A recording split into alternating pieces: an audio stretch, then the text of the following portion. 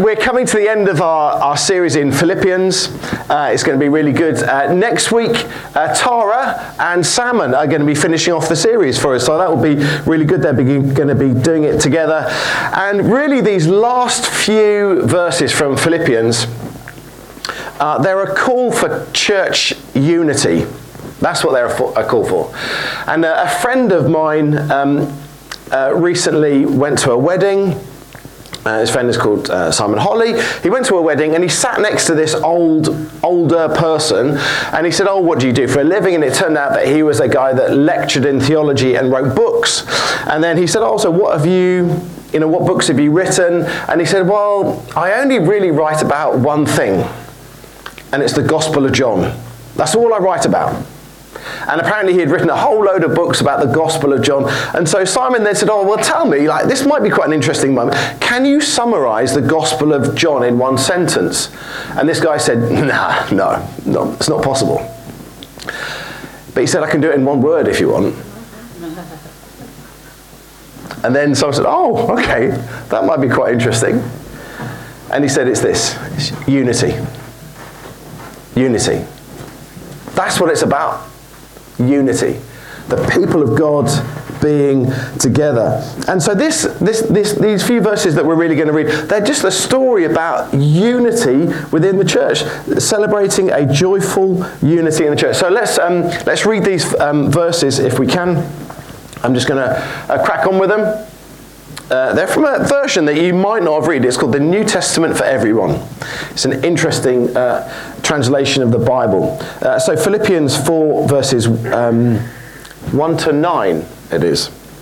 "Well then, my dear family, I miss you so much. You are my joy and crown.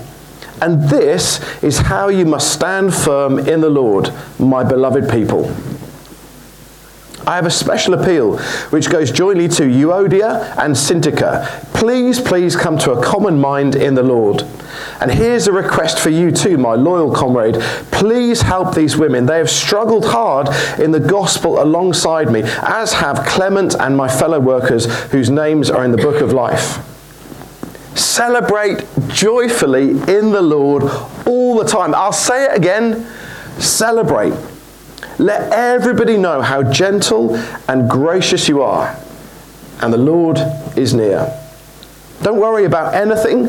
Rather, in every area of life, let God know what you want as you pray and make requests and give thanks as well. And God's peace, which is greater than we can ever understand, will keep guard over your hearts and minds in Messiah Jesus. For the rest, my dear family, these things you should think through. Whatever is true, whatever is holy, whatever is upright, whatever is pure, whatever is attractive, whatever has a good reputation, anything virtuous, anything praiseworthy. And these are the things that you should do. What you've learned, received, heard, and saw in and through me, and the God of peace will be with you." So just very briefly, we're just going to look at what are some of the things that Paul was trying to communicate to this church in Philippi. He loved this church. It was a wonderful church. He really, really loved this church. But there was this one issue. Firstly, there was this one particular issue, and then he moves on to something else. But these two women, Euodia and Syntyche, had fallen out. Put your hands up if you've ever had an argument with somebody in the church. Come on, put your hands up. Okay, those of you who don't have your hands up, somebody might have had an argument with you, but you not with them, so it may well be. Who knows what these people had fallen... No, we don't know what these two women had fallen about over. We don't know what was said. But, these things happen, somebody says something, and then somebody might hear something else, and then somebody else says something else, and you think, well, that's not what I said, but this is what you heard, and sometimes these things snowball, and they can get bigger and bigger. Somebody in my extended family once had an argument in church about which child should play a certain role in a nativity play. And they didn't go to church for weeks. And then it came months. I think actually that was probably about 24 years ago. And they stopped going to church. Hugely, hugely sad. But you know, these things happen. And if anybody who's been around in church for a while, you think, oh, I know those things can happen. And what Paul is saying is, please, please, please, be reconciled. Do whatever you can. And I think, you know, years ago we wrote this little booklet about how to join the church. And also there was a little bit in the back that says, how to have an argument with somebody. And basically it was saying the responsibility for sorting it out is always on you, not on them. It's always on you. You go. You apologise. You be the first one to go. And actually, if we can do that, then there's hope that actually there can be reconciliation. Because actually the way that we do these things is so important for the outside world. It's so the early church was known because people loved each other and they were able to work through these things. And sometimes we think we have an argument and then we just like fracture off. But no, actually there was something of unity within the church. And so Paul is just saying, just beware.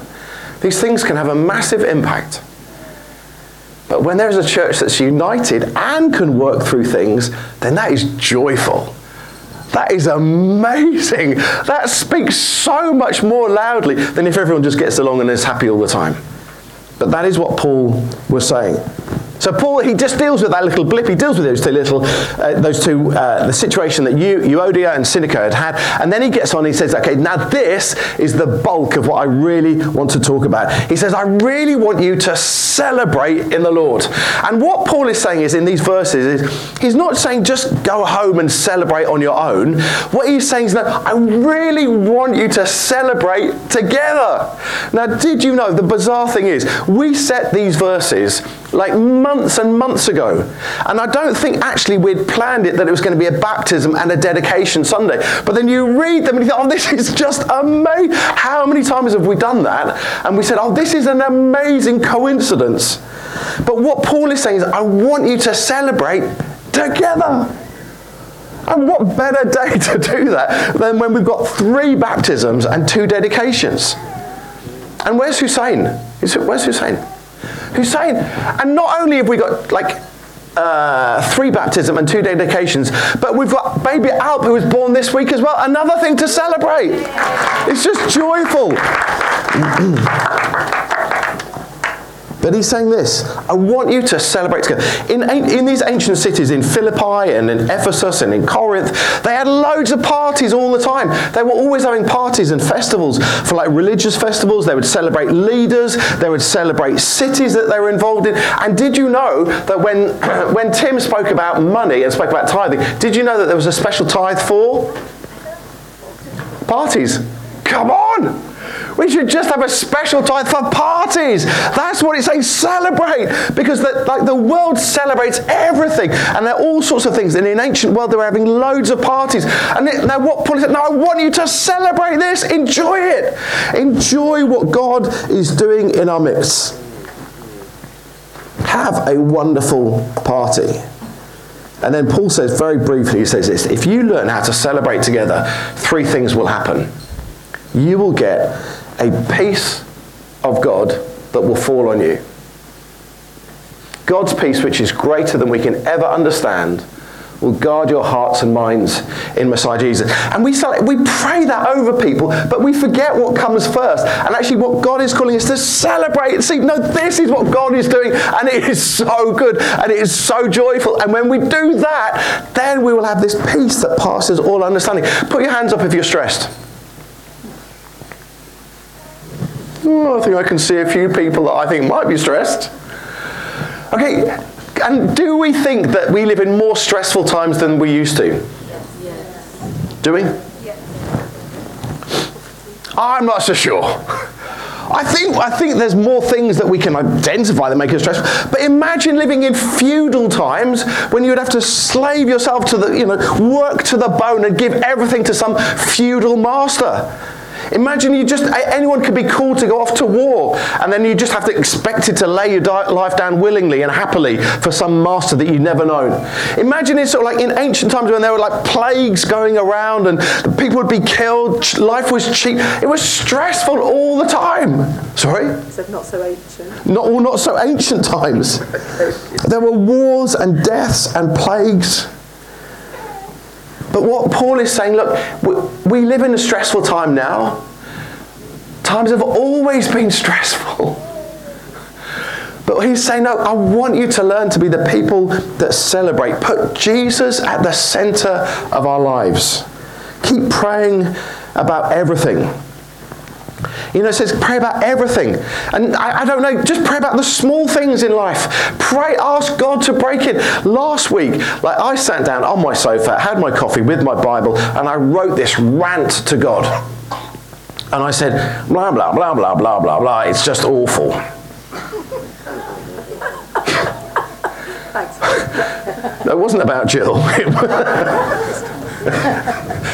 I just said, why is that? Why is that? I've got to give it to you. You have to come and break in, and you have to do. And then I thought, right, I'm just going to go and take the dog for a walk, and I'm going to go and pray. And God, I'm not sure if you're going to do anything, but I'm just going to try anyway. I don't. And then I took the dog out for a walk, and then I was walking around the park, and then I could see this strange man waving at me. I was thinking, who's I don't know. Anyway, and I was sort of walking this way, and he said, hello, and it was Alan Mansfield. That's a strange man. He's not a strange man at all. I couldn't see him. I couldn't see who it was. And I walked over to him, and then in the end, we just ended up walking around the park a few times. And then he just said, and Duncan, how are you? I thought, I'm not always used to people saying that. And I think I'm dealing with this. I'm like, and then he just like, are you doing okay? And I felt that it was that moment when I just prayed and gave loads of stuff to God, and how God answered it was Alan just happened to be walking his dog at the same time. And then he just said, are you okay? And I just thought, thank you, Alan. Thank you. It was just this moment when we give this stuff over to God. And I don't know what, you might be struggling with phasing? Finance or housing? That was a mixture of those two words. Finance or housing or relation. I don't know what but I just urge you to find the place when it says in there, give these things rather in every area of life and let God know what you want as you pray and make requests and give thanks as well. Just thank God for what he's doing, but bring stuff to the Lord, even the smallest of things. And so the first thing it's saying is this, when we celebrate together, a peace of God falls on us, and then we begin to think differently. When we celebrate together, Paul encourages to think about whatever is true, holy, pure, attractive, good, has a good reputation, virtuous, and praiseworthy. Why does my news feed fill with Harry and Meghan? Why? Because I looked at it, and why else? Why does it fill with Harry and Meghan all the time? Why is Harry and Meghan in the news all the time? Absolutely. Because people love conflict. People love it. People just love tweaking it a bit. And half the stuff I'm sure they're not actually saying, but they just love to wind it up a bit. So, well, I think probably they're going to get divorced soon. They'll probably get divorced. All the families hate each other. And you just need to realise when I read that, which when I read that, I'm just perpetuating something where people are selling conflict to me. They're selling it to me. They're making money out of me reading about conflict. But there's something about human nature that just always wants to think about the negative. It always wants to think, oh, well, this has gone wrong, yeah. That's gone wrong. Well, that never would have happened before. Yeah, they were always like that. Always a bit itchy and scratchy. There's a natural default. And yet Paul is saying is this. I just want to urge you to train yourself to look at what is good and what is kind and what is wholesome. And sometimes I have to physically stop myself going down a rabbit hole of being negative. I physically have to say, no, Duncan, stop it. It's not helpful. But Paul is saying this, if we want to be changed, if we want to be united, well, think what is good about somebody else. Think about what they have bought. Think about how they are changing. And then the last thing that Paul says is this. When we celebrate together, we begin to act differently. And unbelievably, Paul says this. Just copy me. Just copy me. Whatever you learned from me, whatever you got from me, whatever you heard about me, whatever you saw in me, just copy me. I wonder if we moved away from London and we moved to a new city where no one had ever heard about Jesus. No one ever heard about Jesus, and they didn't have a Bible, and the only thing that they would define Christianity by is me. The way that I lived, the way that I talked, the way that I walked, the way that I put the bins out, the way that I welcomed people, the way that I smiled, the way that I encouraged. You know, if it was only me, what would they turn out like? I think there's room for improvement. Can I just say, Jill laughing heartily there is not helpful.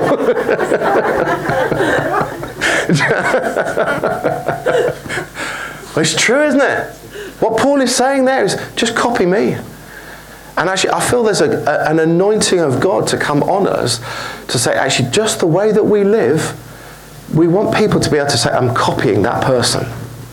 I'm copying them because they embody something about Jesus Christ. Do you know, I think I see so many people in this church that actually I want to copy. I want to be like you. The way that you've lived your life. And actually, you know, even some of the stories today that we're going to hear, I think, oh no, God is on you. God is on us. God is shaping us. But Paul is just saying, no, I want you to push into this more and more and more. We're going to move into the dedications in a moment, but can I just ask you to stand, and I'm going to pray into this, and then we'll do the dedications. So just stand briefly with me.